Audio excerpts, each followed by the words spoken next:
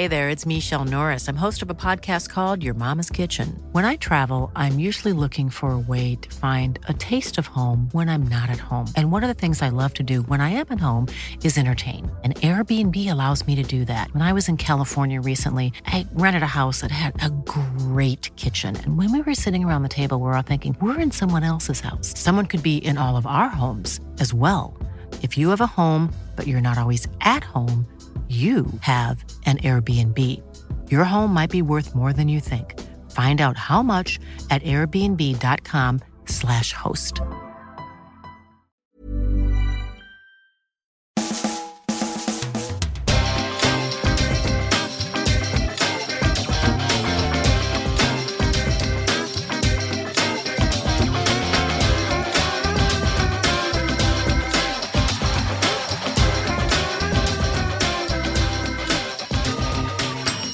Hello and welcome to a brand new Arseblog Arsecast right here on arseblog.com. How are you? Hope you're well. Excited for the weekend. A North London derby coming up away from home, sort of ish, kind of, but not really. Wembley, which of course is not anyone's home. Tottenham like to claim all these records, don't they? The biggest home attendance of all time. Not your home. Not your home. It's temporary.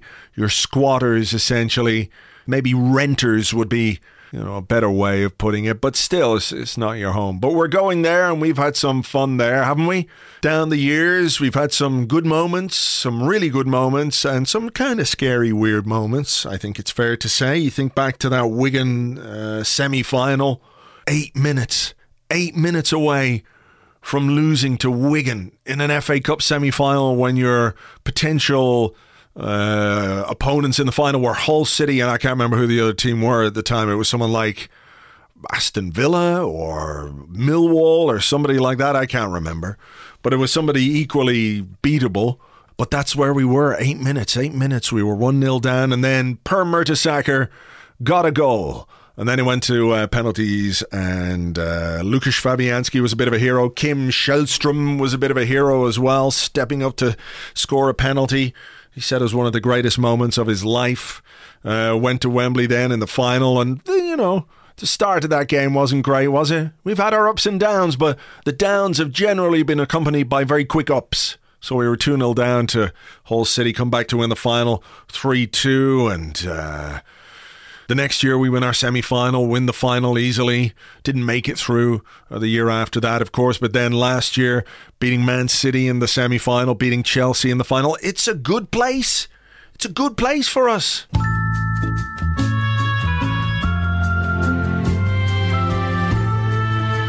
And we'll hope it's a good place for us again this weekend. Early Saturday for the North London derby. We'll be chatting about that game in a couple of moments' time with Amy Lawrence, and a bit later on, after Amy, I'll be catching up with Ken Early of Second Captains.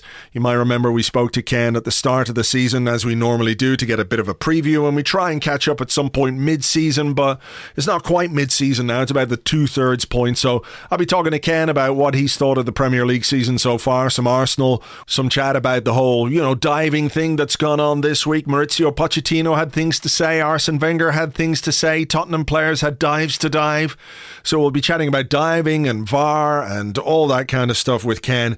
That's in a few minutes' time. But it's been a pretty quiet week, hasn't it? All in all, given that we'd put in such a great performance on Saturday against Everton. Hat-trick of assists for Mkhitaryan, hat-trick for Aaron Ramsey, debut goal for Pierre-Emerick Aubameyang. A lot to like about the way that we played. But that's the way of the world. That's the way it works. When things are good, there's a lot less to say about the things. I wrote about this during the week on the blog. If you haven't had a chance to check it out, you can read it.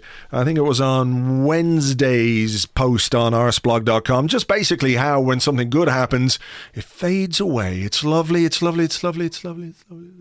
However, when something bad happens or when we have a bad defeat, it echoes and reverberates and resonates for an awful lot longer, which is understandable, of course, because there is a lot more to say about things when things go wrong. There's only so many ways you can say, well, that was lovely. That was nice. I enjoyed that.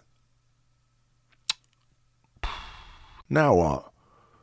Whereas everyone's got an opinion on why something went wrong and why it went crazy and everything else. But you might think I'm complaining. I'm not complaining. I'm really not. I would like if between now and May there weren't any of those negative echoes and reverberations and shitstorms and brouhaha on the social media channels and all that kind of stuff. If we can just keep winning games, I will be very, very, very happy indeed, because, look, everybody's life is just that little bit more bearable, less complicated, less agitated when we win. It may be a bit less frenetic. There may be a lot less going on online than we might like, but there's a whole big internet world out there. You can find something else to look at, to do, to pass your time. Or, there's also, and I don't want to scare anybody here, a real world out there with clouds and puppies and trees and shit. You can go outside and, well, it's freezing though, isn't it, at the moment? Well, it is here. There's probably loads of you listening who live in really warm places going, I'm already outside. I am actually listening outside. Well, yeah, fair play to you. You've stuck it to me. But what I'm saying generally is that Arsenal is such a big influence on our mood based on what they do on the pitch and how they do it. I think we deserve, after what has been, in many ways, a trying season up to now, a period of relative calm and tranquility. Instead of picturing souls burning in the fiery pits of hell, we just look out over a beautiful lake. The sun is high in the sky is blue, birds are singing, people are frolicking gaily through the fields. That's what we want. That's what we want from the rest of this season, Arsenal. So if you wouldn't be so unkind as to oblige, then I don't know how to finish that sentence based on the way that I started it and the syntax of the words. So, there. But I think you know what I'm trying to say. I think you do. Right. Look, it's a bumper show, as I said. I got a long chat with Ken to come, so let's move things on, and I'm delighted to welcome back to the show, as always, Amy Lawrence. Hi, Amy. Hello, Andrew. Let me ask you, before we get into what's going on this weekend, I know a little bit of time has passed, about a week or so, your thoughts on what was an extraordinary month for Arsenal in January. Alexis Sanchez went out, Olivier Giroud went out to Chelsea and Manchester United respectively. Theo Walcott went out, and in came Henrik Mkhitaryan and Pierre-Emerick Aubameyang, and Mesut Ozil signed a new deal. A lot went down. What did you make of it all? A lot went down, but if something else had gone down in the shape of an absolutely humongous defensive midfield player who was really powerful and just like staying in their position and tackling and people and giving the ball away easily, I think it would have been even more astounding. But that's, just a gripe that's been going on for about 5 years. But apart from that, it was very unusually active, and there were so many things that were surprising and in the sense of, if you'd have said at the beginning of the season that Arsenal would lose Sanchez, Giroud and Walcott in the same January window, having been responsible for over 2/3 of last season's goals between them, and having started the season with those three in the squad, I mean, that just strikes me so sort of un-Wenger-like on one hand, in that you've come to expect sort of some conservatism in the transfer market, and that opens up all these fascinating questions about what is going on behind the scenes, and if there's some new influences and how that's impacting on the kind of old-fashioned power base and how things were run at the club for a long time. Everything that we talk about as well in terms of the overall picture of the window, I think, is slightly coloured in a kind of rainbow style by what happened last Saturday against Everton. Because to see the team come out and look quite invigorated, and to see the proof of a very busy window manifest itself in the signs that you want in terms of a reinvigorated attack that looks like it's got exciting new ingredients in it that look capable of gelling and integrating quickly, definitely affects how you kind of try and assess the overall thing. And of course, judging on one game alone is football all over in the modern world, but is probably a bit unrealistic. Yeah. But based on the evidence of last weekend, I think Mkhitaryan in particular, I just felt watching that first game that at the time when the straight swap emerged with Sanchez, my gut feeling of it was, well, that doesn't seem like a very fair deal. And that it feel like a very equal deal. And yet watching his impact in that game, with the caveat that Everton were rubbish, so that is a factor. But all the same, he was really terrific and added so much value to the team instantly in quite a lot of different ways, that suddenly it felt a lot more equal than it did at the time of the deal being announced. So that was a positive. And of course, when the deal was struck, you think of getting the Man United Mkhitaryan. And I think what showed in that first game against Everton, and even to an extent when he came on against Swansea and was positive in a difficult situation, is that that's the Dortmund Mkhitaryan and not the Manchester United Mkhitaryan. And all the things that people have said about him since he joined the club is of a guy who looks like he's taken off a really, really, really heavy coat. Yeah. Yeah. And you can feel the vibes of someone who's almost taking off that heavy winter coat and skipping into the daisies. I mean, he looks happy, motivated, inspired, ready. When you've had a bad time and you see some light at the end of the tunnel, it's a really great thing. And that's where I think the intrigue in the Mkhitaryan deal is, you tend to look at these things as to what the player can do for the club. But there's a symbiotic thing going on here where also it's what can the club do for the player. And also, and both can really help each other find something new here. For sure. So then there's him, and then obviously Aubameyang.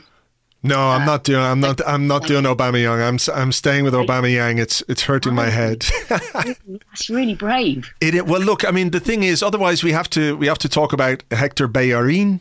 And, I just think I But you pull that one off with your Spanish, my terrible Spanish. Yeah, I could do, but I felt uncomfortable all week after the podcast on Monday, so I'm just going back to Aubameyang now to make it easy. But I just want to... I mean, if you go backwards, I just remember Ron Atkinson always talking about Ajax in commentaries of my youth and thinking, oh, God... maybe we need to make that effort with Aubameyang and Bellerin. Yeah. Do we? Do we just sound like? I think, it's saying in public. You know what it is when people often you hear people talk about Barcelona and they go Barcelona.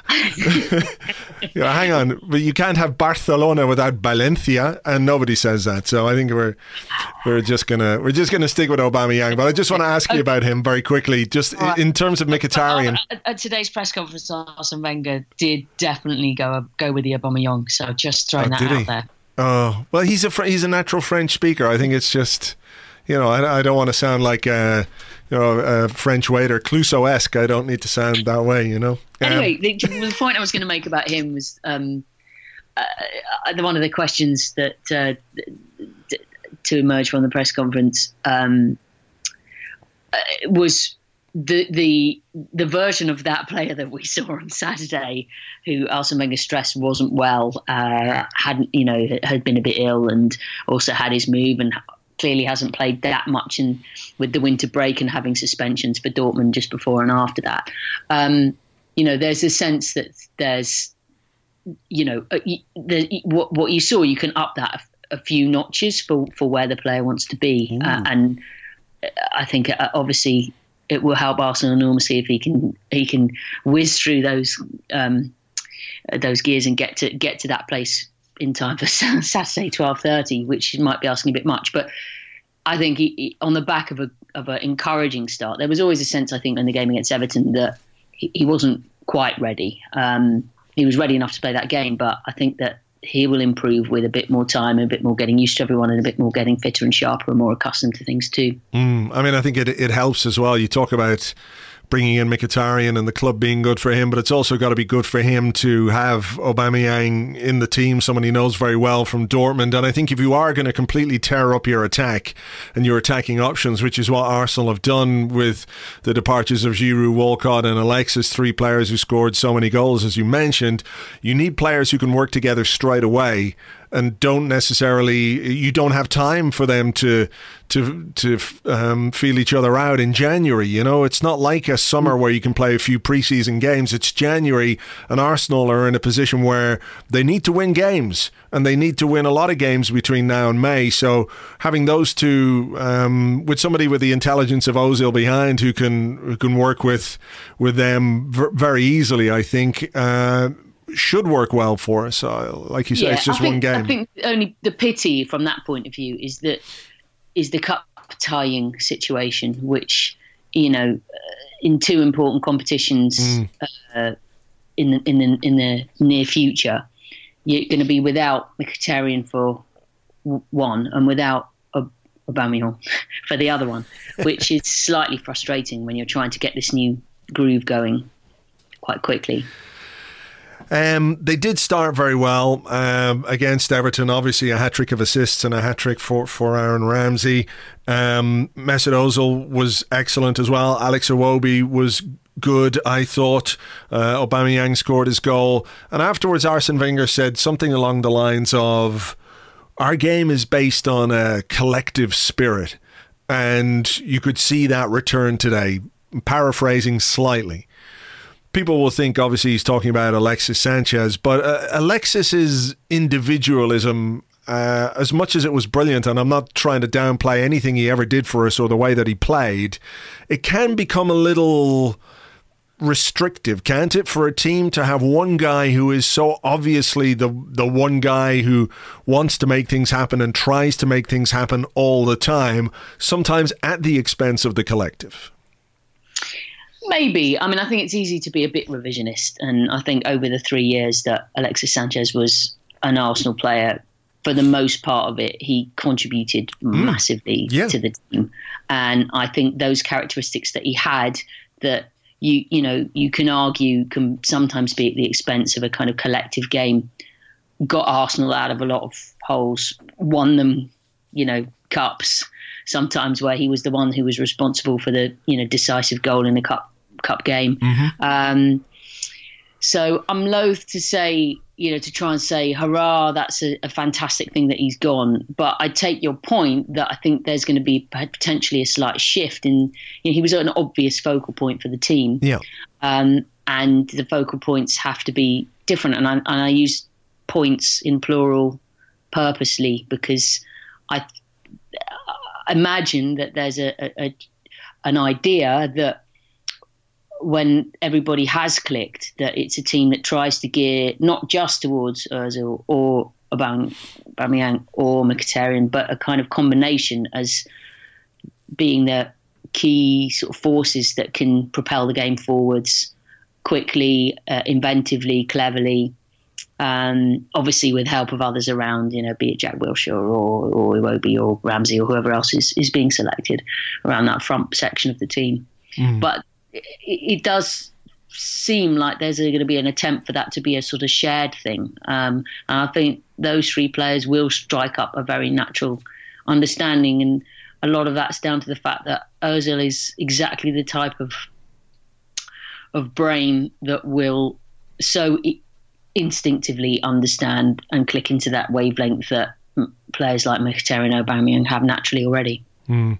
Alexandre Lacazette is the man probably in January who hasn't looked upon our transfer business as something that's really positive. Everyone else has, but it's clearly had an impact and will have an impact on him.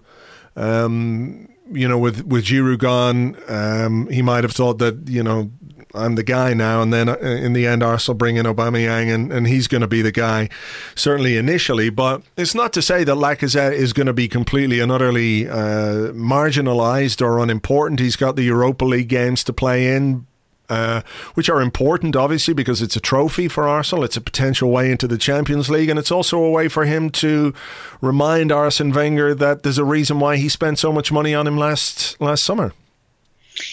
Well, The question is how much game time he's going to be getting.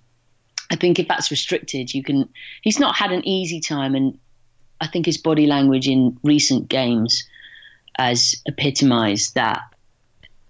He looks like a slightly frustrated figure, which is probably understandable, because when you arrive, you come to a new club with a new challenge at the age that he did, where he was ready for something like that, full of anticipation and excitement and hope. And the start was fine, and it has tailed off and become a difficult winter for him. So he needs minutes to regain some of his own confidence, to relax, I think, a bit in his game, because I've felt watching him sometimes lately that he's looks like a player who's tense, who's not doing the things that would come naturally and instinctively, because maybe he's overthinking or worrying or feeling a bit too much pressure, or just irritated that things aren't going for him. I definitely think to assess him on the basis of the last couple of months, that's not the real Lacazette. Sometimes a transfer, with the best will in the world, just isn't quite the right fit. Yeah. Just might be that's how this thing turns out. But it's very, very early to suggest that that's going to be the case. And if in these next few weeks of the season he can take the minutes that he gets, whether that's off the bench, whether that's Europa, or whether the way the team gets constructed fits him in as well, in a maybe wide position or as a front two, if that ever gets an opportunity to get going. Yes, you'd like to think that he can see it as some sort of fresh start for himself as well. I think it'll help that he's got someone like Mkhitaryan as well as Ozil to try and find him, because it's felt for such a while like, you talk about wavelengths with the new guys that have come in, but the wavelength has seldom seemed particularly in tune for him. And I often have noticed him making what looks like the beginnings of a really promising run, and he just doesn't get the ball. And it's like he's invisible sometimes, like the other players just don't see him or don't see the run. Yeah. So whether there's new options for him to be, to make his presence felt, and for others to really try to help him, I hope so, because he is still a very, very good player with a very good pedigree. And I think to kind of brush him aside after 6 months because he got a new toy would be a shame. Looking ahead to the weekend, Arsene Wenger has moved to a back four in recent games. It didn't work at Swansea, but I'm not sure the result that night was because we played with a back four. It was down to individual errors.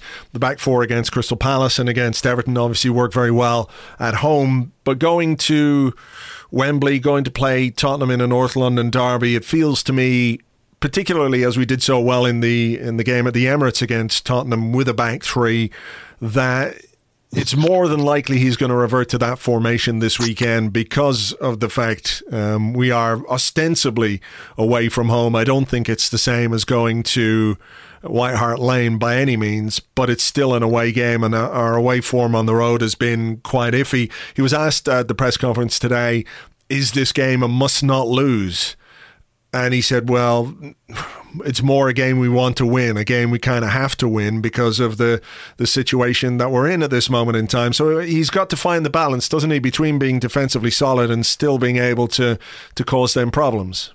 Yeah, and I think that home game against Tottenham, which, as you rightly mentioned, was probably the best that Arsenal played, certainly in a elite match, rather than against opponents who have been a little bit less worrying. If that's your blueprint, then it worked so well in the first game. Why wouldn't Arsenal try and do something similar? But in a sense, the midfield, I think, is the critical area in this match. Yeah.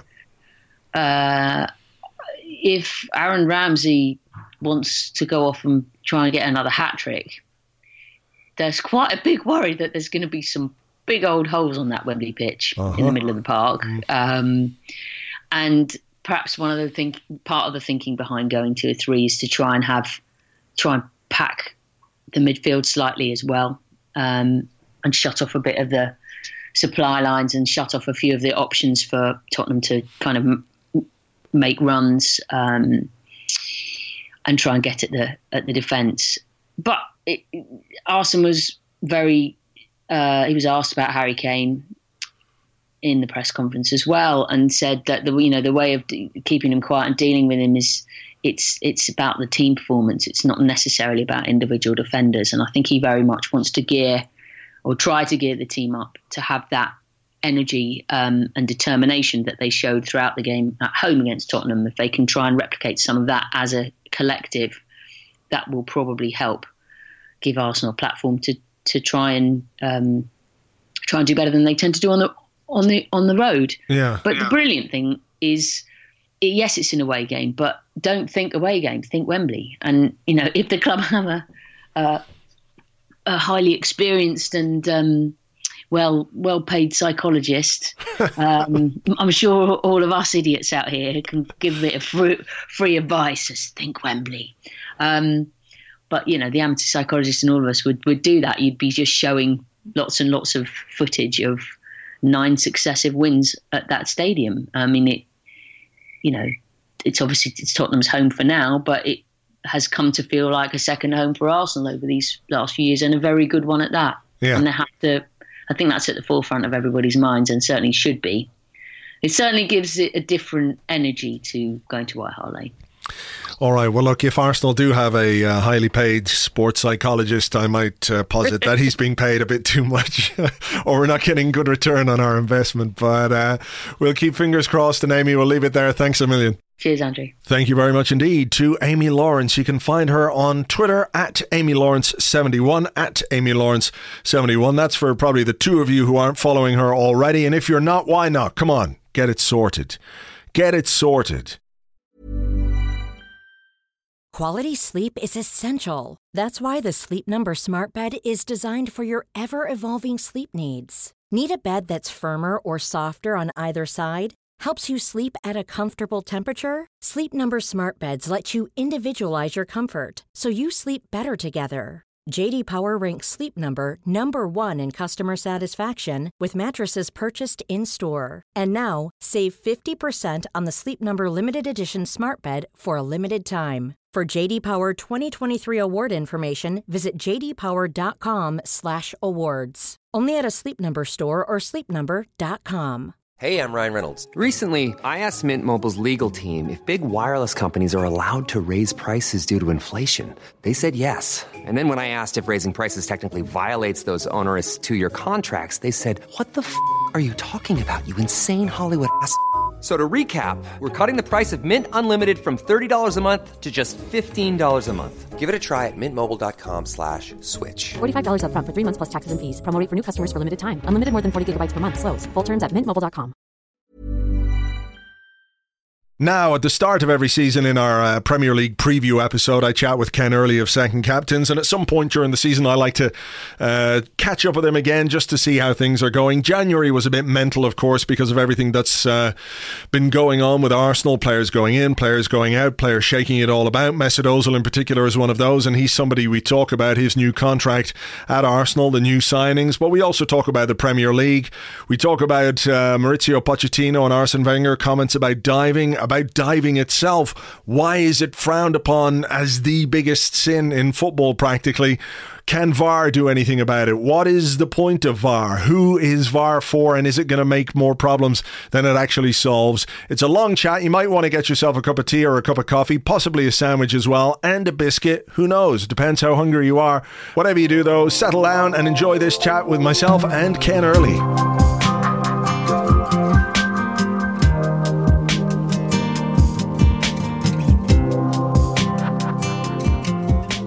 Hi Andrew, how are you? I'm all right.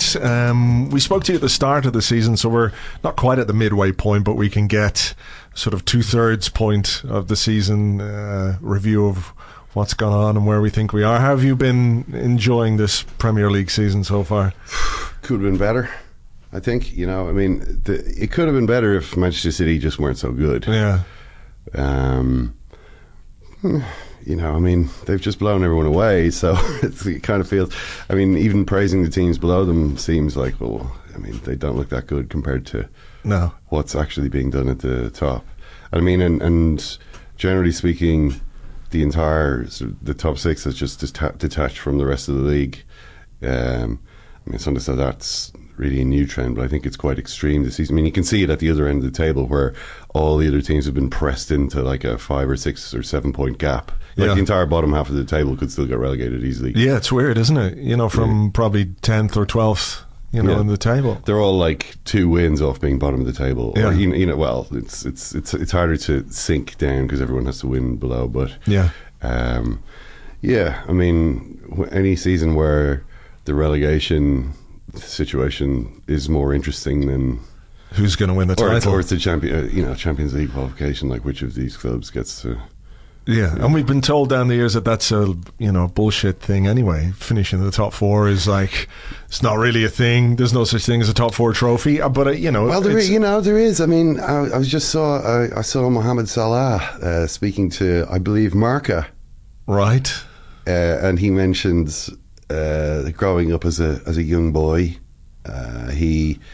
his first memories of football are watching the Champions League.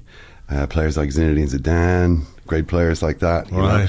So I mean, that is the trophy, I suppose. I mean, in the sense of getting to play in a competition which people are paying attention to, and therefore being a team that exists in the minds of all the young future Mohamed Salahs, I guess is worth something. You know? Look, I never had an issue with it. You know, people, I suppose, including Arsenal fans, I think, took a bit of like a negative view of finishing in the top 4 as if this was somehow boring. But that's because the same thing kept happening to Arsenal. Yeah.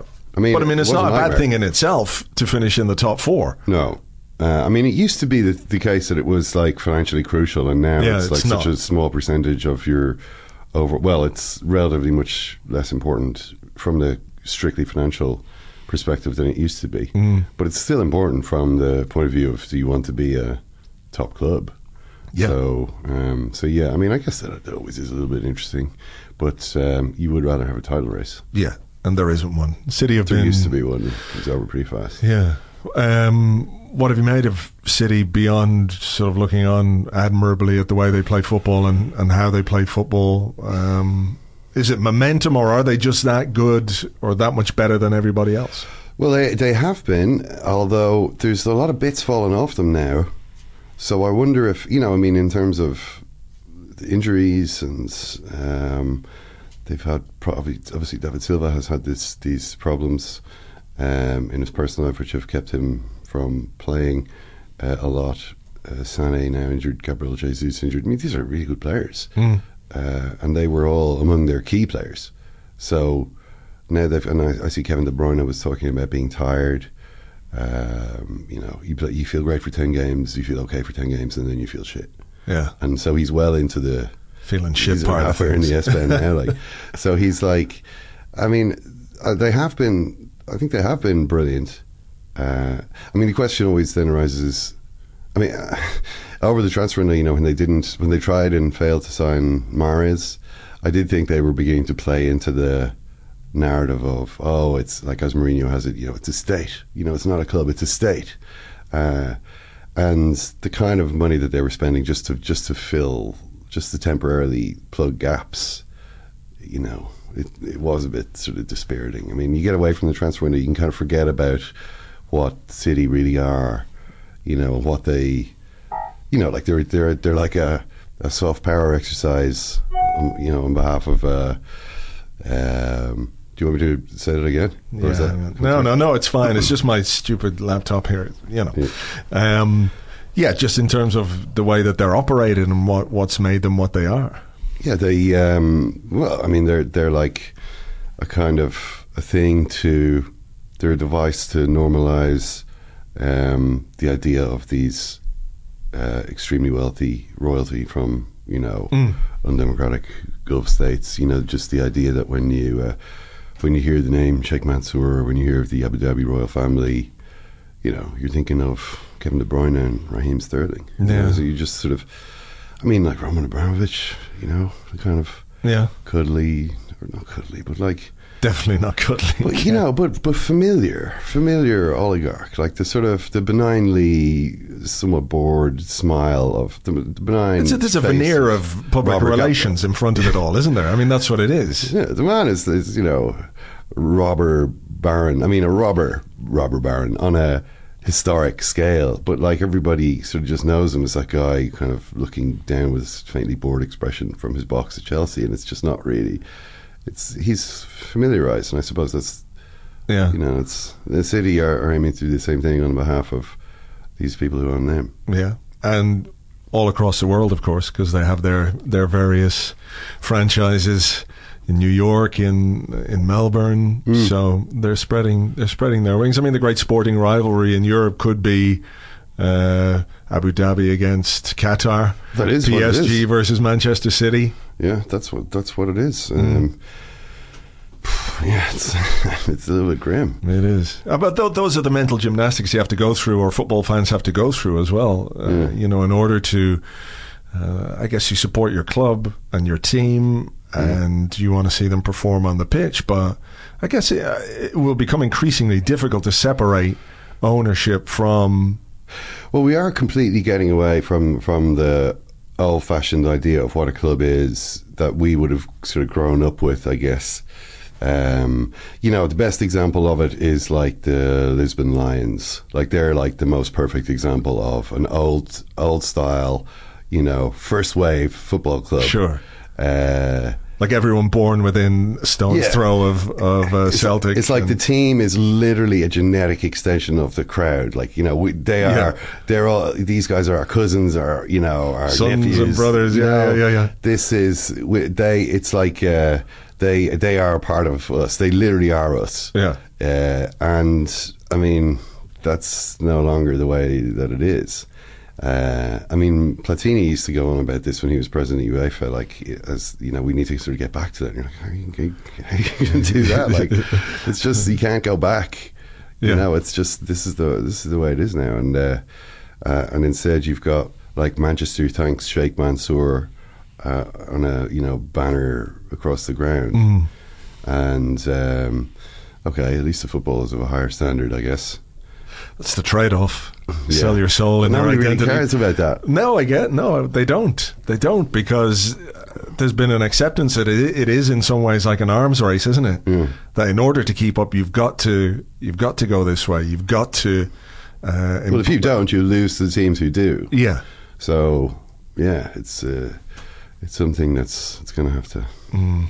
I want to talk to you a bit about Maurizio Pochettino and some comments that he made this week about diving, and in relation to what happened last weekend in the Liverpool-Tottenham game. You spoke about it on the podcast this week on Second Captains, which people can subscribe to for only $5 a month, and it's well worth it. The Harry Kane one I want to talk about first, because I disagree with you on this. You think it was a dive? I think it's a dive, and it's one of my pet peeves in football is the striker who knocks the ball past the goalkeeper and then falls into the goalkeeper and leaves a leg, and people say, well, there's contact, or the goalkeeper took him out, when clearly what made the striker fall is the striker, not the goalkeeper. It wasn't the contact from the goalkeeper that made him fall. Those ones in particular, I think what made him fall was the side of the ball running away over the goal line. Well, that's what Arsene Wenger talked about that at his press conference today. He said, like, when I came to England first, that wasn't always a penalty. It wasn't often a penalty, in fact, I think is what he said. But now, when you see a striker and he pushes the ball away from goal, I think he said the only resource he has is to fall down, or is to dive and leave the leg to make the contact. And he said, for me, that's not a penalty. What did he say when Robert Pires invented it? Well, there's another one. I don't think It was against Portsmouth, wasn't it? It was against Portsmouth where he hung a leg out, and it was. Was that the penalty that they tried to do the 1-2? No, that was against Manchester City. Okay. But I think that's another thing. I think Pires has a reputation of being somebody who dived a lot in his career, and I don't think that's the case. He had that one incident where it happened. But he invented the thing that you're talking about. I don't think he invented that. I think that's something that's been in the game for a long time, no? Yeah, well, I'm sure it has, definitely. But he's the player in the Premier League I remember most. Like if you were to write a textbook entry on what you're talking about here, it would feature Robert Pires, a series of photographs of him putting out that left leg, wasn't it? Yeah, but that wasn't even the goalkeeper. I think it was a defender. It was a defender. Yeah. It was a defender, but it was like that. Oh, I can't. That's nasty. I see what you've done there, Robert, and I don't like it. I mean, did Harry Kane do that? I don't know if he had to try as hard. It was just... No, because he's got the momentum of a goalkeeper coming in. Can just fall. Why does a goalkeeper do that?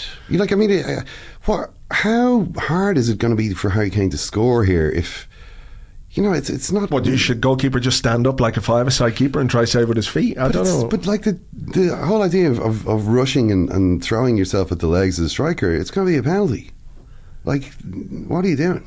Yeah. Unless you can definitely get there.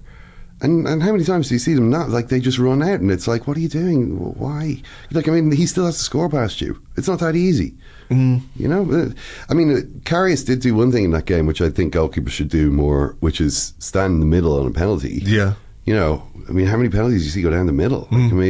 Just stand in the middle. But the keeper then runs the risk of being accused of not trying. Doesn't matter. No, I get it. I can see the logic to that, and Petr Cech is on a run of not saving any penalties for Arsenal for a long time. It's incredible, but I think the bigger issue is Arsenal giving away penalties. Yeah.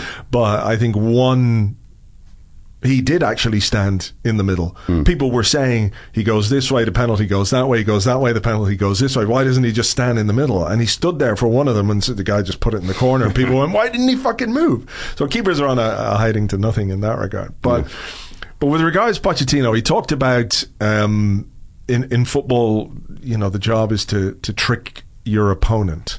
And you made the point on the podcast that it's not really the case when it comes to diving. You're not tricking your opponent, you're tricking the referee, which is, I think, absolutely spot on. But in the whole spectrum of things that footballers do that are contrary to the rules of the game, diving has a very special significance, I think.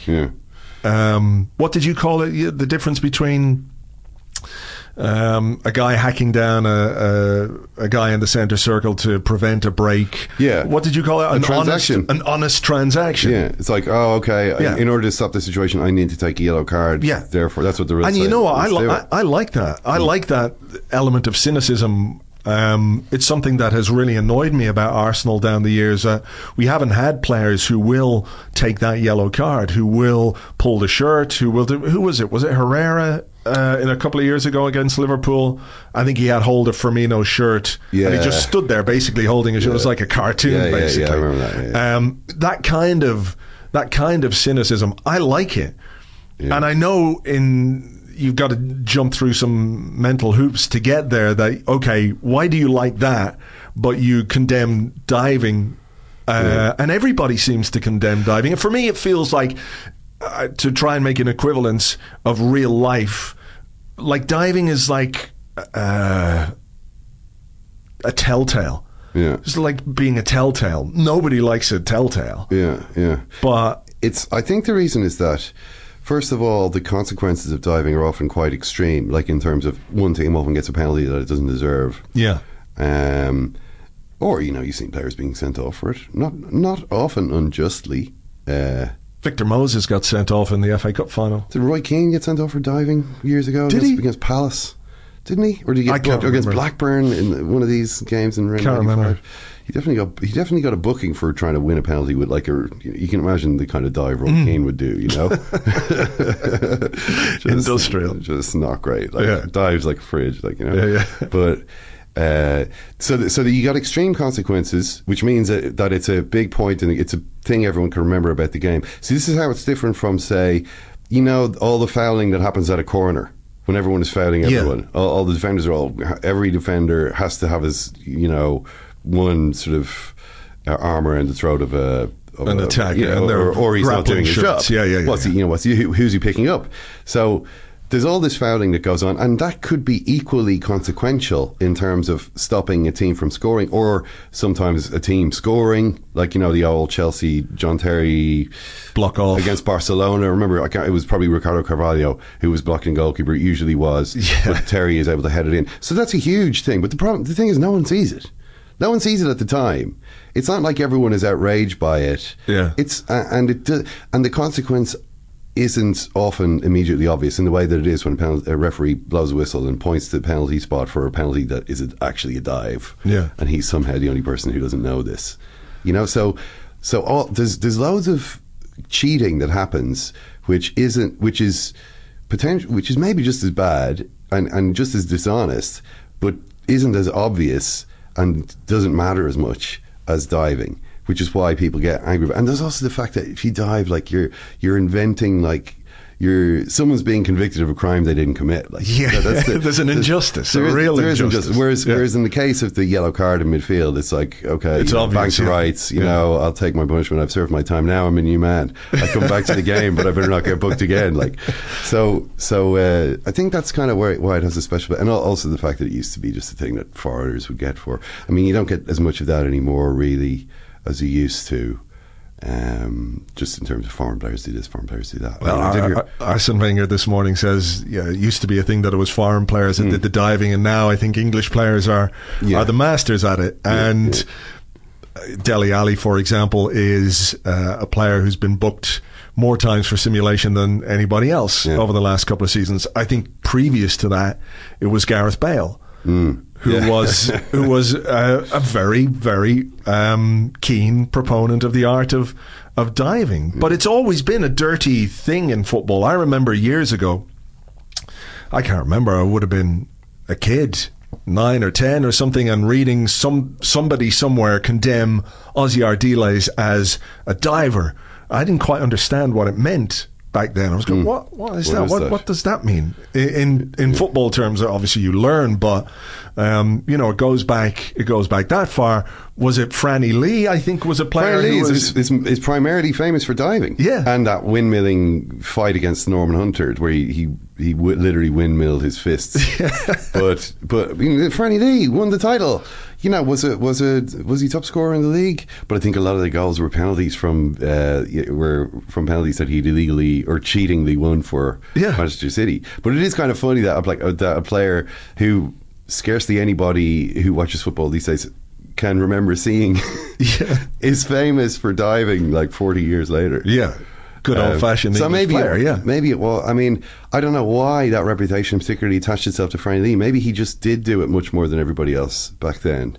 Or maybe he played for the wrong Manchester team. I don't know. I mean, sorry, that's a modern attitude seeping into my. I don't know if the atmosphere in Manchester was quite as fevered as in 1968 as it is now, in terms of everyone thinking that the other team controls the media. Yeah. Oh yeah. Well, look, let's not go down the media conspiracy theories. But I mean, maybe it was a case of he got caught very obviously once, and it was something that stuck to him. But it's not a new thing. No. It's not a new thing in the game. No, I mean, nobody, Lineker. No, but Lineker probably didn't, did he? He probably didn't, no. Maybe no, he probably did. He's a striker. I mean, never booked. It's a bit weird. It's almost a bit strange. Like, how did he manage to do that? Yeah. That's really weird, actually, the more you think about it. I think Alan Smith only had one yellow card. Well, that's really weird, considering he was a kind of a striker who would jump a good bit with defenders. You'd imagine he must have elbowed a few people. Yeah, maybe I could be completely wrong on that, but certainly Lineker. But it's up there, I think, in the football pantheon of offences where simulation is something that nobody wants to see from their team or anything else. But feigning injury, for example, overstating an injury, rolling around, clutching your face, and the introduction of cameras from every angle hasn't diminished players' ability to do this or their desire to do it. They will still do it if they get the chance. Despite the fact this season there have been rules introduced which say if you are seen to have conned the referee, you're liable for a ban. But if you don't, a lot of managers will like, what's wrong with you? Like, don't you want us to win? You know, I mean, Mourinho certainly does. I remember Duff talking to Damien Duff before about that, and he's like you've got to learn how to do this. Like, you got to learn how to tumble. Like, he wants you to go down. Well, I mean, in the circumstances. There's no point in being the white knight. Is very much Mourinho's attitude. I mean, you can, you know, nice guys finish last. Sure. You know, if you think we can get a penalty, then, you know, take the penalty. I mean, Damien Duff did that for Ireland in the World Cup. That was before he'd fallen under the influence of Mourinho. I mean, it was in his bones. I was at that match. It happened right in front of me, and I swear to God, I thought it was a foul. It was only watching it, you know, later that I realised, oh, Duff's really bought one there. I mean, did I care? No, not particularly. not particularly. Yeah. I mean, but it's the same way. I mean, if you're a fan of a team and your player dives, you will pretend that it wasn't a dive. Like, you will find a reason to go, was it really a dive though? You know, I mean, was it? You know, there's incidents you can remember. I don't know if you can remember any particularly controversial Arsenal penalties. I'm sure you thought, well, no, there is actually. There was one a couple of years ago, actually, where we played West Brom at home, and it was one of those where Santi Cazorla had the ball in the box. Santi Cazorla is not somebody that anybody would associate with diving, but he had the ball in the box. And the defender came in. It was one of those where he started to take a swipe and then stopped, but Cazorla kind of jumped up in the air, and we got a penalty. It was a dive. Well, I mean, what's he meant to do there? He's got to get out of the way. He's just protecting meant to stand himself there and get himself injured. That's part of the justification. So that's what all the Arsenal fans are saying. Yeah. I mean, think of it. Remember the Champions League final, the Liverpool-Milan Champions League final. I mean, in all the excitement. Did anyone remember to see the foul on Steven Gerrard? Where did it happen? I mean, I remember Steven Gerrard collapsing, like sprawling forward. Oh no! It was one of the. It was a real Elias in Platoon type penalty. It was a real like falling on his knees with the arms above his head, and it was Gattuso supposedly. Gattuso probably did give him a little bit of a push, but it is, I have to say, very difficult to see the foul when you look back at the footage. It's like, where exactly did this happen? You know, it's kind of happened very fast. It's a penalty. I don't recall the dive of Istanbul entering folklore. You know, I don't. It's not even like you know, the Liverpool fans in a Pochettino kind of way. Yeah, we're applauding Steven Gerrard's cunning for winning that penalty at a key moment. You know, and to make it 3-3 or whatever. It's just the dive. You know, if the dive goes in your favour, it's like you didn't see the dive. I mean, one of the things that strikes me is that there's always a justification for a penalty in pretty much every circumstance. Every time it happens, there's contact. Whether or not a guy gets kicked in the arse and he falls backwards. No, hang on, what's going on there? Hand on the shoulder, the guy goes down.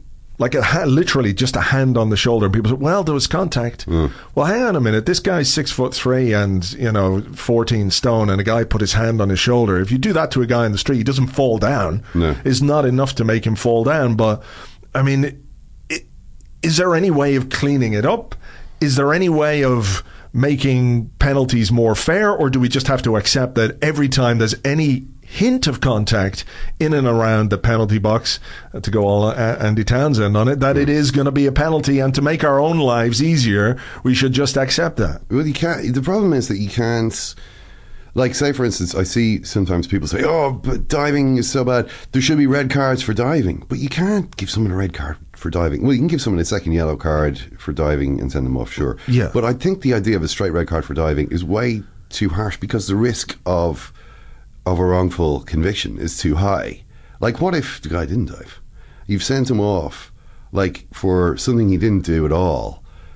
Like a completely imaginary offence. Like, how often does that really happen? But was this not why the video review system was introduced this year, where they could retroactively or retrospectively look at incidents like this and make a decision about whether or not it was an attempt by the player to deceive the referee? Yeah. I think that was the thing. It's not just diving. It could be, for example, a guy who, you know, is swinging an arm back and it hits you in the chest and he goes down clutching his face. I assume it's supposed to work for things like that as well. Yeah, yeah. But it's hard to get people to agree about what's a dive and what's not, and what's simulation and what's not. Well, it's very difficult to tell. It can be difficult even when you have footage to establish what did or did not physically have the power to put a player down, given, how fast they were running or the angles that they were at, which is why contact gets used as like a proxy for, okay, that was a foul or that wasn't a foul. Like if you touch them, then maybe it was a foul. It's like, so recent penalties like Lovren's one against Everton, Calvert-Lewin, Everton, where, is that a penalty? I thought it was a penalty. I mean, it's like Calvert-Lewin is not going to really get pushed over by that, but he did get pushed in the back. It looked like he fell in the right direction. And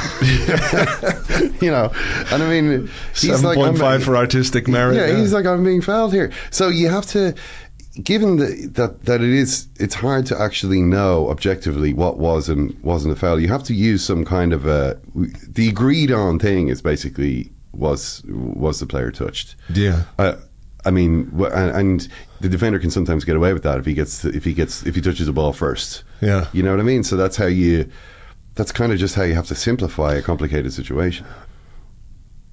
Video assistant referees, VAR, is being held up as something that might help referees get more decisions right, particularly when it comes to things like contentious penalties.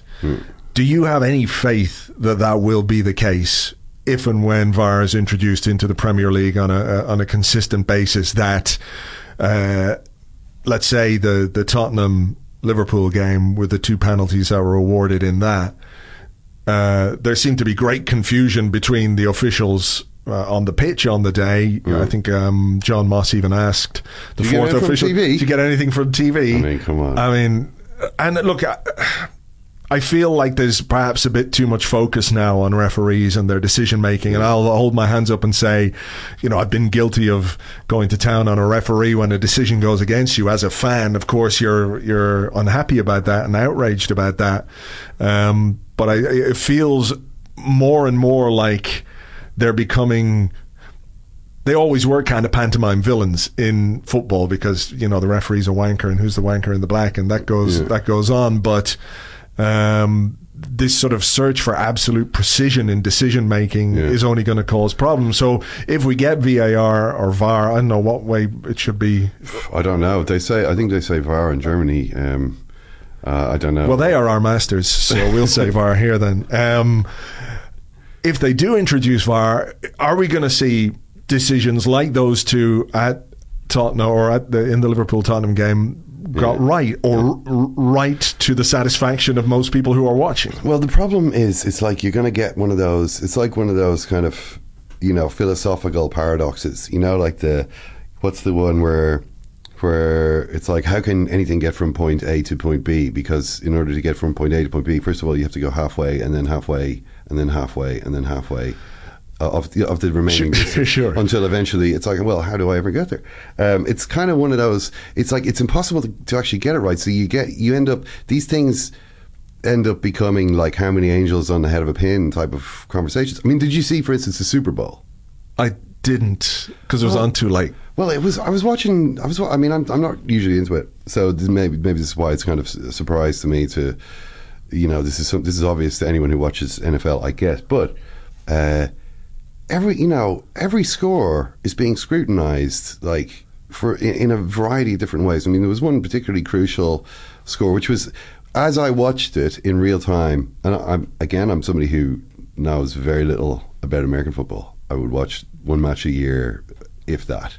But so what happened was, this Eagles guy, Eagles against Patriots, Eagles guy catches the ball, runs past the tackle, and sort of plants the ball over the line in a kind of a glorious, like a try, like the kind of a jumping try that you do when there was no one near you to show off. That sort of way, almost jumping out of a tackle, and it was like the most obvious try/touchdown you've ever seen. It was like, well, there you go, that's right up you there in New England. But then it was like, then there was this sort of very protracted analysis of whether, and I was kind of looking at it, scratching my head, going, what could possibly be wrong with this? I don't understand. And then listening to the commentary, I'm like, okay, so the issue that's being debated here is whether this guy who's scored the touchdown, it's not a debate that he got the touchdown or that he got the ball down or that he had control of the ball or any of those types of things. It's whether he was a receiver or a runner at the time when he did this. Yeah. You've kind of looked at me and said, I don't really. It was just such a kind of Jesuitical distinction. You know, it's like, is he in receiver mode or runner mode? Because in one of these situations, this is an illegal try, and the other situation, it's okay. Yeah. And what you had was the commentators going, oh no, I don't know how they can give this, and then it's given. You know, so it's like, and that happened a couple of times. And another couple of the scores, it was like you had this disagreement between the pundits they had on TV, and then the decision that was given by the referees in the game who are actually judging the video evidence. Yeah. So people who know a lot about it are looking at the same thing, coming to different conclusions. You had the same thing with this match at Anfield, where you had Dermot Gallagher on Sky afterwards saying, oh, they were both penalties. And then you had Mark Clattenburg in the Times the next day saying, neither of them were penalties, neither of them should have been given. And these are both guys, you know, qualified referees, experienced referees who have had ample opportunity to look at all of the evidence in cold blood. Yeah. You know, not sort of rushing to get a decision, and they can't agree. So it's like, it's the subjectivity of how you interpret the rules or how you interpret the situation. Everything, it turns out, is a little bit illegal. Like, it turns out that most of the points in American football history should not have been allowed. Based on what we now see, with every time there's a touchdown, there's something that is arguably illegal about it.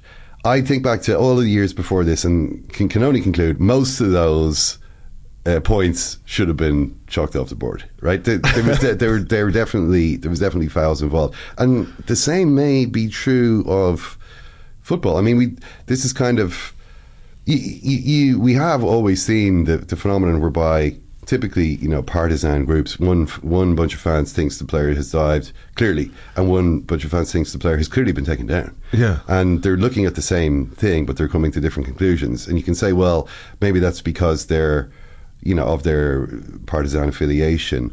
But actually, I mean, it is because of their partisan affiliation, but also it's because these things are always open to interpretation.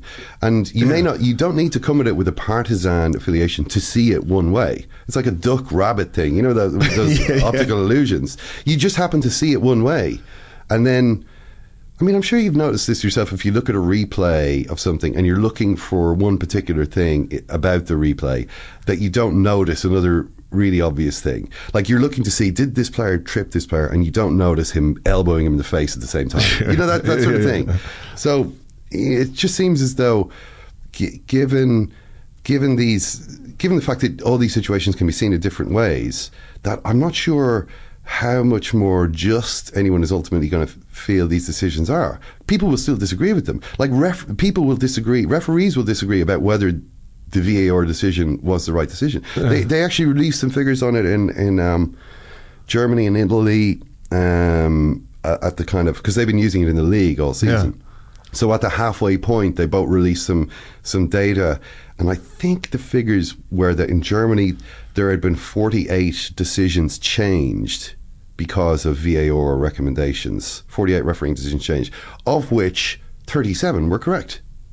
And you're like, but hang on, they should all be correct. Yeah, but they can't all. It basically, I mean, how do you even determine whether they were correct? Well, I suppose you review it by even more referees. It's like this endlessly recurring panels, like ever expanding panels of referees. But they concluded there were only 11 mistakes made by the VAR out of 48 times they told the referee to change the decision. Yeah. So that's pretty good, right? And you're like, no, this isn't that good. I mean, a wrong decision made by VAR is 1,000 times more annoying than a wrong decision made by a referee in real time who can't see what's going on. Exactly. And in Italy, it was a similar kind of story, like around about 20 to 25% error rate.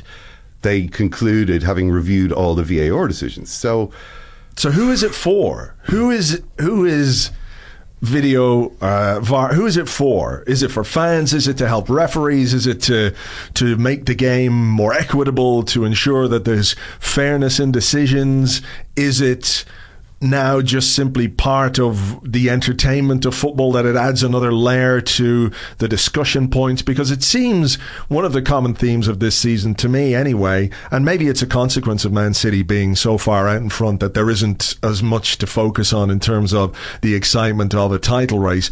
But it seems there's more and more focus on referees' decisions. Have they got this right? Have they got that right? Yeah. The controversy of wrong decisions, of questionable decisions, because, like you say, on one side there's a group of fans going, "Oh, the fuck, he dived, this is an outrage, this is a disgrace." On the other side there's a group of fans who are going, "Well, you know, it all evens up over the course of a season. You know, sometimes they go for you and sometimes they don't, but when they go against you, the same group of fans are going, this is an outrage, we've got to get," you know. And increasingly you're seeing, certainly I don't know whether it's true of everybody else, but I can see it on Arsenal Twitter, which I'm obviously very much involved in, the growing belief that there is a conspiracy. The game is rigged. That the game is somehow fixed, that officials are not just incompetent but corrupt.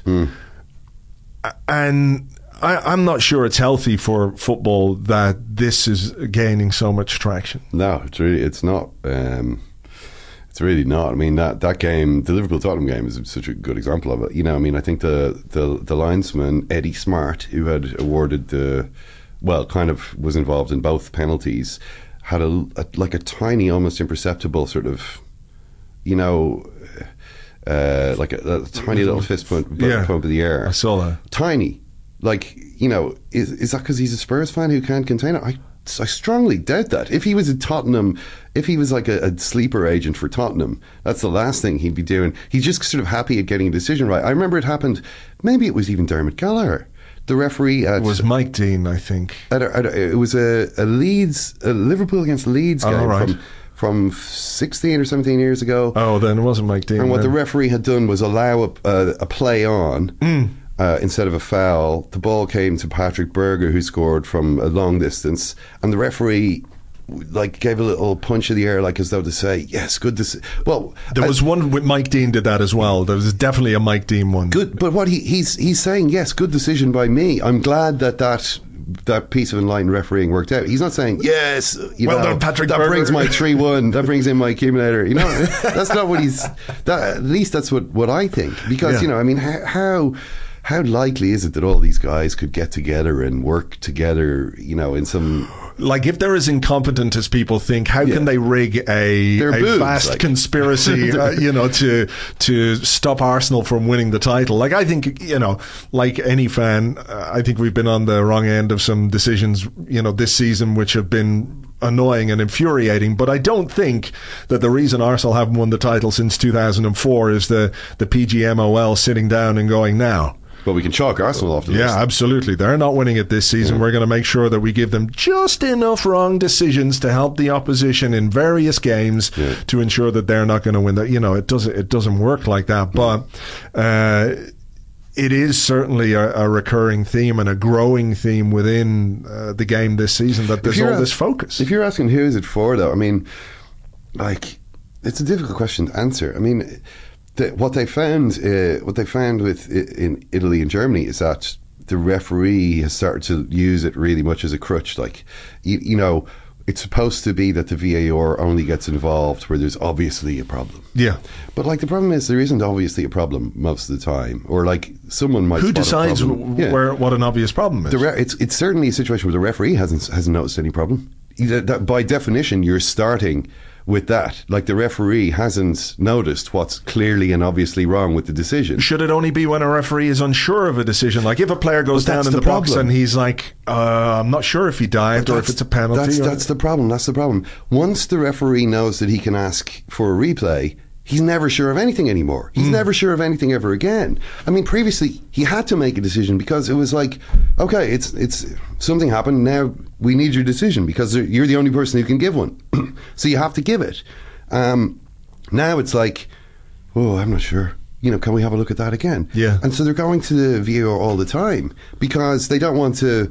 With this option available to them, they don't want to then be the guy who not only got it wrong but refused to heed the calls to to get it right. Yeah. The guy who could have got it right but got it wrong anyway. Yeah. You know what I mean? Nobody wants to be that guy. Yeah. So it's kind of more and more. It's like the reason that it's happening is because of the cameras. Like an example of it is like the 1986 World Cup. We think that TV has been in football for a long time, but the camera quality at the 1986 World Cup was of such a standard that there are still plenty of people who, like kind of moon landing deniers, there are plenty of people who... I know what you're going to say here. What? The Maradona goal. They think Terry Butcher scored. Yeah.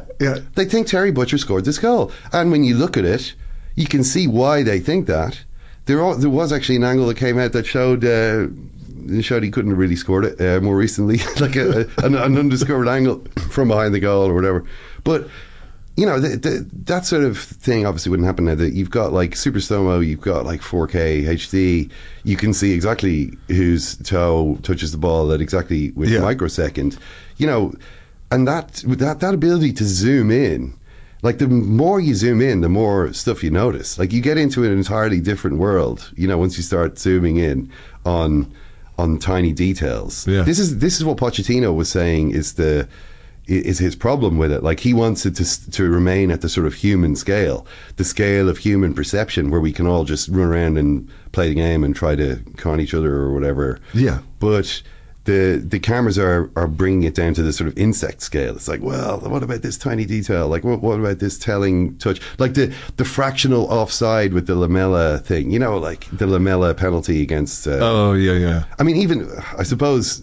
What I'm saying is being even delighted by the fact that the Virgil van Dijk kicking Lamela in the back, like so obviously, was one particular angle of it was being shown. Well, he didn't kick him; he was pulled out. And you're like, no, you can see their legs coming. Like, how can you not see this? No, it's amazing. The capacity for delusion is astonishing, but it's like everybody's got it.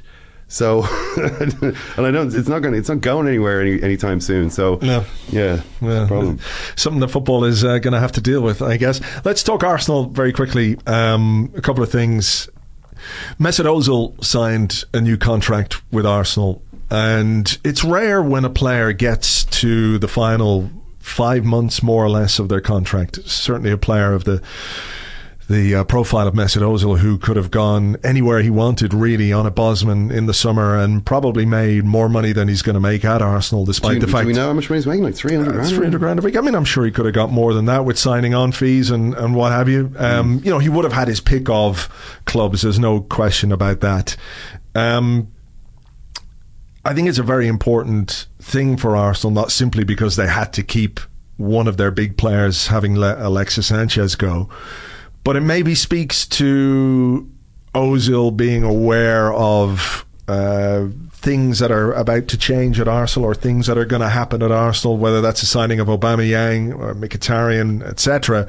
But in the bigger picture, is a 29-year-old Mesut Ozil going to commit the next 3 or 4 years of his career to a club that is not willing, or has not been willing, to display the kind of ambition in the transfer market that it requires to win things again? And I'm not dismissing the FA Cup or anything like that, but to be competitive in the Premier League, at least to challenge for the title and to get back into the Champions League. Well, I think that he maybe he just knows when he's onto a good thing.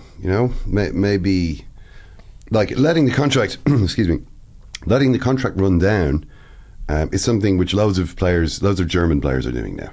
It's like a big strategy in Germany. The agents there have obviously all agreed. This is, you see Emre Can doing it. You see Goretzka, who's just joining Bayern. Obviously, it happened with Lewandowski joining Bayern. There's tons of examples, and it makes sense. Ozil essentially couldn't, rather than simply going, being sort of playing along with Arsenal and agreeing to sign whatever, the marginally improved terms they give him, he can turn around and say, Mourinho has offered me 400 grand a week, so what do you think of that? Yeah. I mean, it's a bargaining tool for sure. It does result in some pretty high wages if you play it right. There's obviously the risk that what if he get injured and nobody wants you, but he evidently figured he could take that risk. As to whether the thing is that the club he joined in 2013, right, was already a club that was showing some of the problems. In fact, the 3 or 4 seasons previously were worse than the seasons that have just gone by, because at least the seasons that have gone by, Arsenal have been winning the FA Cup. I suppose they were qualifying for the Champions League all the time. Yeah.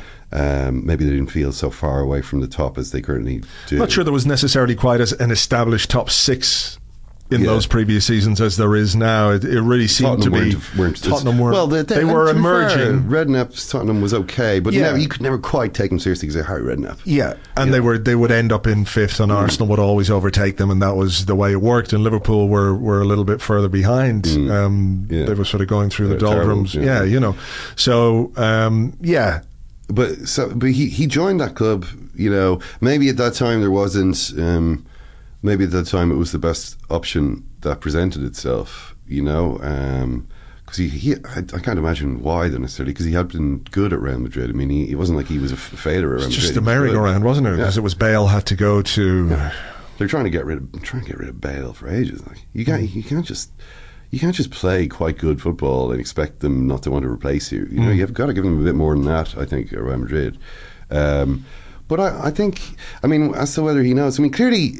It is changing. Whether they're going to just continue with Wenger as a manager, I mean, I doubt. I am kind of proceeding on the assumption that he's going to be gone this summer. Yeah, me too.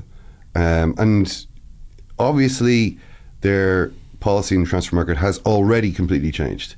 So they've signed you sign Borussia Dortmund's chief scout, and then you sign 2 of the best players from their 2016 team. That's not a coincidence. I mean, that's some coincidence if it's a coincidence. You also signed 2 players who are old. Like, I mean, they're 28. They're not old, but they're much older than the players Wenger signs. You know, Wenger doesn't do this. When was the last time he signed? 2012 or something? Did he sign someone? I think the last time he signed a player this old was 2012. Right. I can't remember how the hell that is. Yeah, I mean, there's been so many, but you know, obviously the way that he was doing it wasn't working. Yeah, you know, like it just wasn't working. So it seems as though they've accepted that.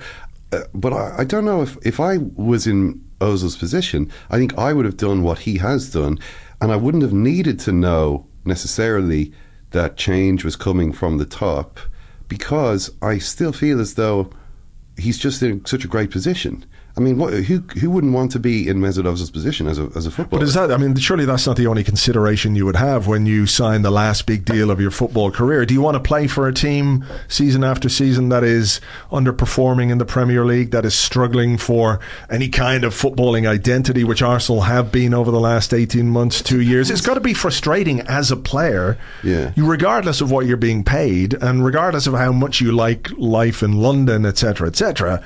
You know, it'd drive you fucking mad, because it drives fans mad, but you can't. Players are people too. They must drive them crazy to be as inconsistent as Arsenal have been. Some of them get crazier than others. I mean, it seems as though Arsenal have had some players who are quite adapted to the situation. Maybe that's sort of been part of their problem. I mean, obviously Sanchez couldn't handle it.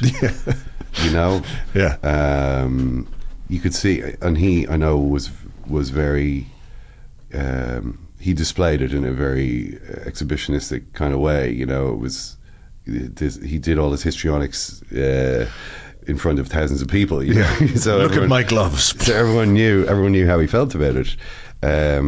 Ozil is not as easy to read. You know, how desperately does he thirst after, you know, silverware? Yeah, I don't know, but he has moved. I mean, he's played for Real Madrid already. It's not like there's all these ambitions. He's already played for Real Madrid and won the title with Real Madrid, you know. He's so, you know, I'm not trying to say that Arsenal aren't also big time, but like they're not Real Madrid. That's he's already been there. He's kind of experienced that. Now he's like the top player at Arsenal. Arsenal are like the biggest club in London. London is, you know, the wealthiest city in Europe. It's like a good position to be in. Sure. You know, it's things can change fast. I mean, who's to say that? I mean, the good example of things changing quickly is the Liverpool 2014 season, or the Leicester season. Leicester won the title. Leicester, you know, and both of those teams the previous season were nowhere. You know, they were there. Nothing was happening. Nobody would have picked them to be challenging for the title or to win the title. Literally nobody in Leicester City's case. And, a team can get it together. So I used to say Arsenal wouldn't do that.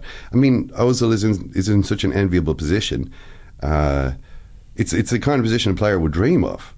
I mean, the only thing that's not right for him now is, I mean, the money is right, the sort of stage is right, his status in the club is right. You know, the only thing that isn't quite right is the team. Yeah. But, you know... Small thing, you know. Mkhitaryan, you know, guys like Mkhitaryan and Aubameyang, I'm actually, for the first time in a long time, looking forward to watching Arsenal play so I can see those guys play together. Yeah. Because I'm interested to see what they do, what they come up with.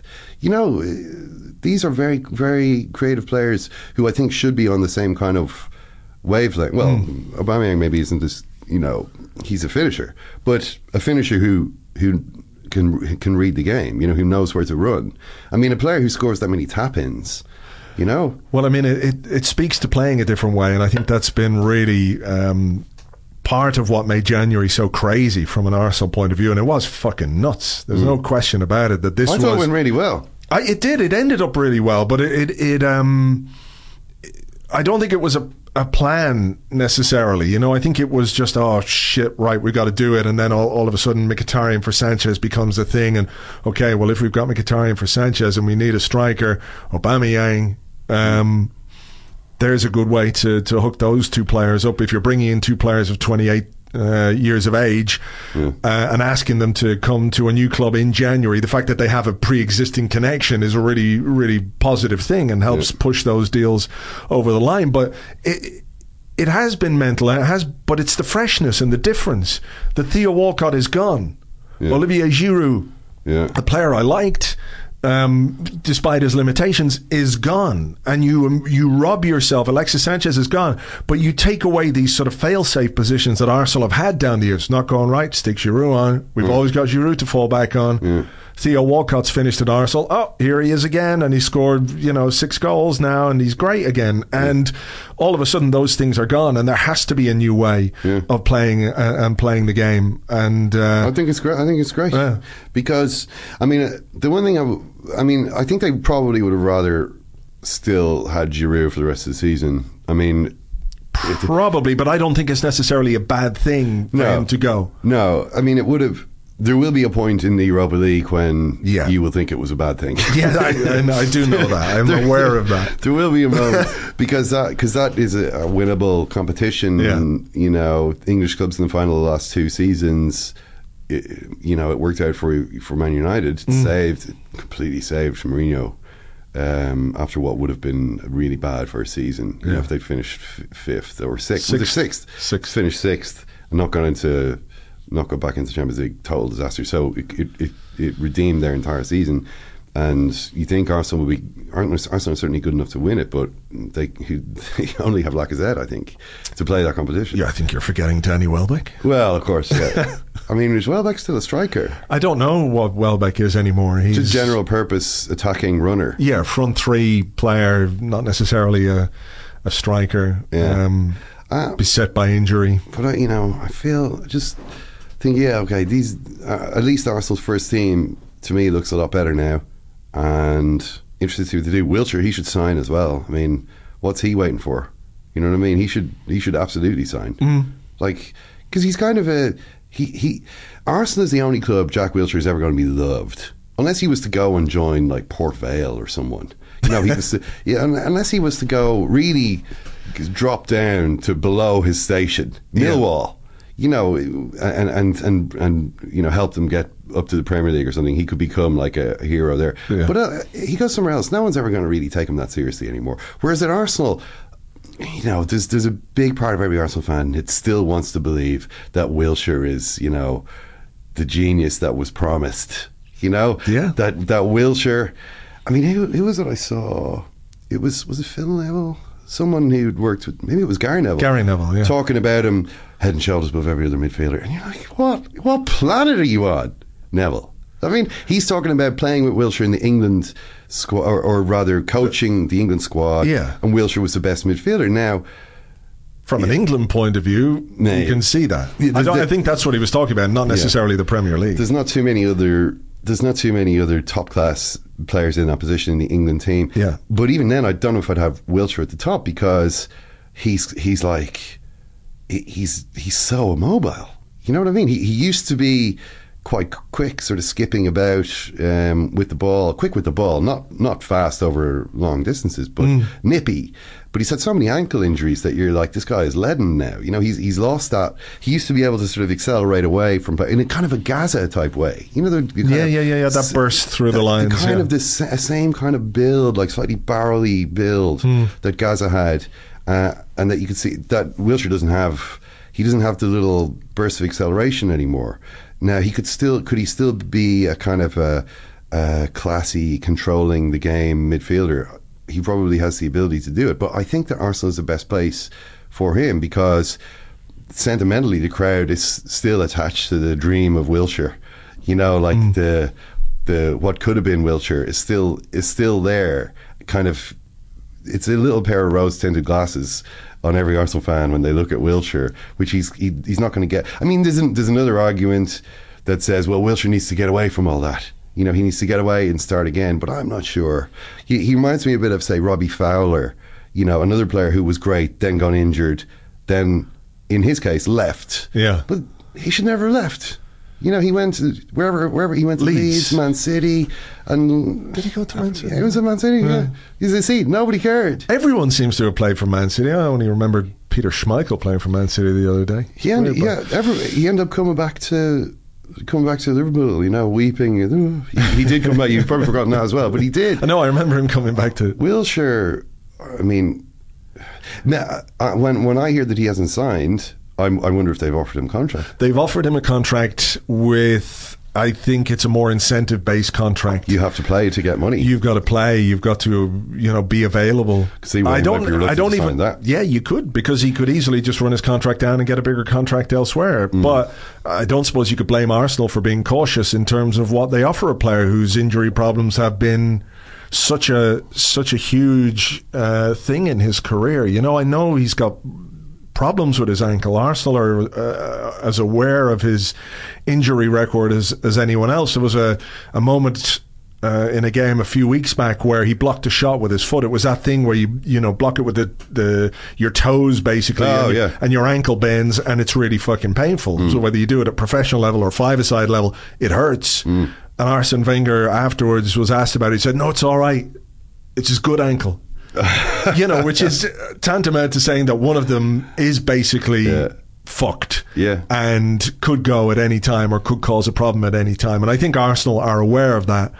They're also aware of the sentimentality that exists around Wilshere. He is a homegrown player. He is somebody who cares and everything else. But they're trying to be realistic. Like, I wonder if Jack Wilshere was Abu Diaby, for example, who had similar injury problems, and everybody said, get rid of him, get rid. And Arsenal tried their best to make it happen for Abu Diaby, but they wanted the club to be ruthless about their decision making when it came to offering him a new contract. Ultimately, they let him go. And with Wilshere, I think there's a bit more pressure on them to provide him a contract. But it's a difficult situation. But Wilshere, in my opinion, should also kind of meet them halfway, because it's not like he's not hot property. You know, I mean, maybe he was sitting at home watching Gary Neville talk about how great he used to be and thinking, well, you know, I'm still kind of top. You're not. You know, he's who would? I mean, when he was on loan Bournemouth, and then he couldn't even really get in Bournemouth's team. It's like Harry Arter was keeping him out of the team. You know, it's like, I don't think that there'd be any shortage of suitors, but you're talking about playing for a Swansea or a mid-table team, Everton. And Everton, I think that's where it would go for him, and he's got to ask, you know. Like he's from being like the English Xavi, you know. I mean, the Barcelona game. I mean, in 2011. I mean, 7 years ago. 7 years is half a career. You know, that's how long ago it is. But he was sensational in this game. But from being that, he's kind of sunk down to being like a Tom Cleverley figure. You know what I mean? Like a kind of, well, is he that good? I because I remember seeing him, I've seen him be really good. I still kind of feel, why couldn't that happen again? I know that it's kind of unlikely, but I think that he's at the right place now. So why they can't sort it out, I don't know. Maybe somebody maybe needs to be less stingy or less greedy. I'm not sure which it is. Yeah, well, we'll wait and see. I think it'll probably happen, but the longer it doesn't happen, the more doubts you have. But look, we've been waffling here for quite some time, so I'm going to leave it there. Thank you as ever for popping in. I'll catch you at the start of next season. Well, thanks very much for having me on.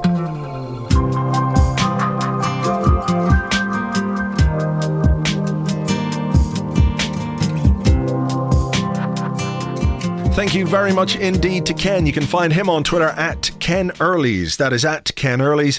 And Ken, of course, is part of the Second Captains podcast crew, which is based here in Dublin. They give you a free football show on a Monday, but they do other football stuff during the week, of course. That is subscription based. You'll find it at patreon.com/Second Captains. It's a $5 a month, and they do quite a bit of other sport, general sport as well. There's a bit of Irish focus, of course, because they are based over here. But if you're looking for a new football podcast or something you haven't heard before, for a $5 a month, it's well worth it just for the football stuff alone. So check it out, patreon.com/Second Captains or secondcaptains.com. Right, there's not a lot left for me to talk about on this particular episode. We've been through it all, from Tottenham versus Arsenal to diving to Jack Wilshere, Mesut Ozil, the whole lot. Hope you enjoyed the show. If you did, remember, please give us a review or a rating on iTunes. That would be very much appreciated. It really helps, gets us up the iTunes charts, and of course, the more people see the podcast, the better. So if you could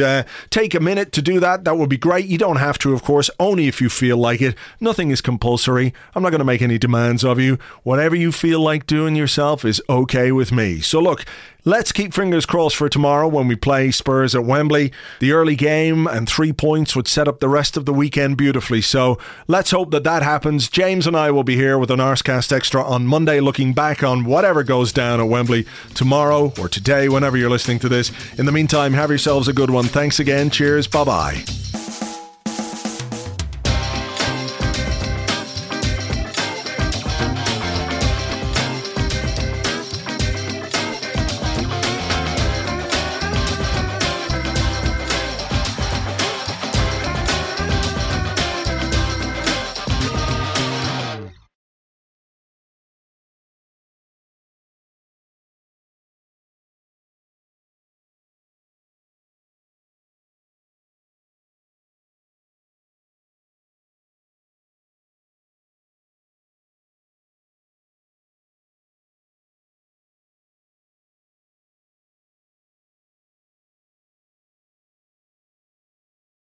This is Spurs Fan TV. We are here at the Tottenham training ground.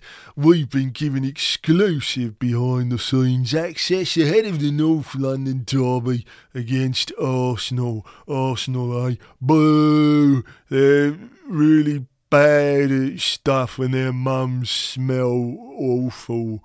But as I said, we are here to witness training, to see the players put through their paces ahead of the game, all the different training drills that they'll be doing. I'm getting a signal from over there that I've got to be quiet now because they're just about to start the training. So let's go over and see what they're up to.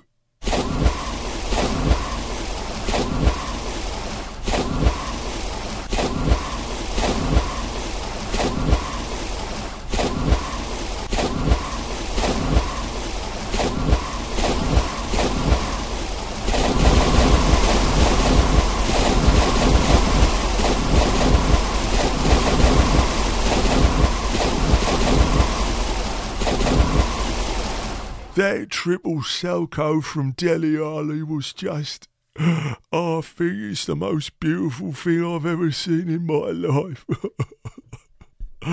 Oh no, turn off the camera, turn off. Ever catch yourself eating the same flavorless dinner 3 days in a row?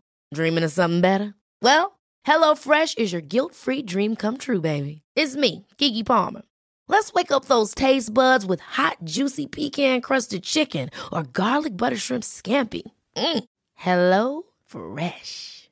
Stop dreaming of all the delicious possibilities and dig in at HelloFresh.com. Let's get this dinner party started.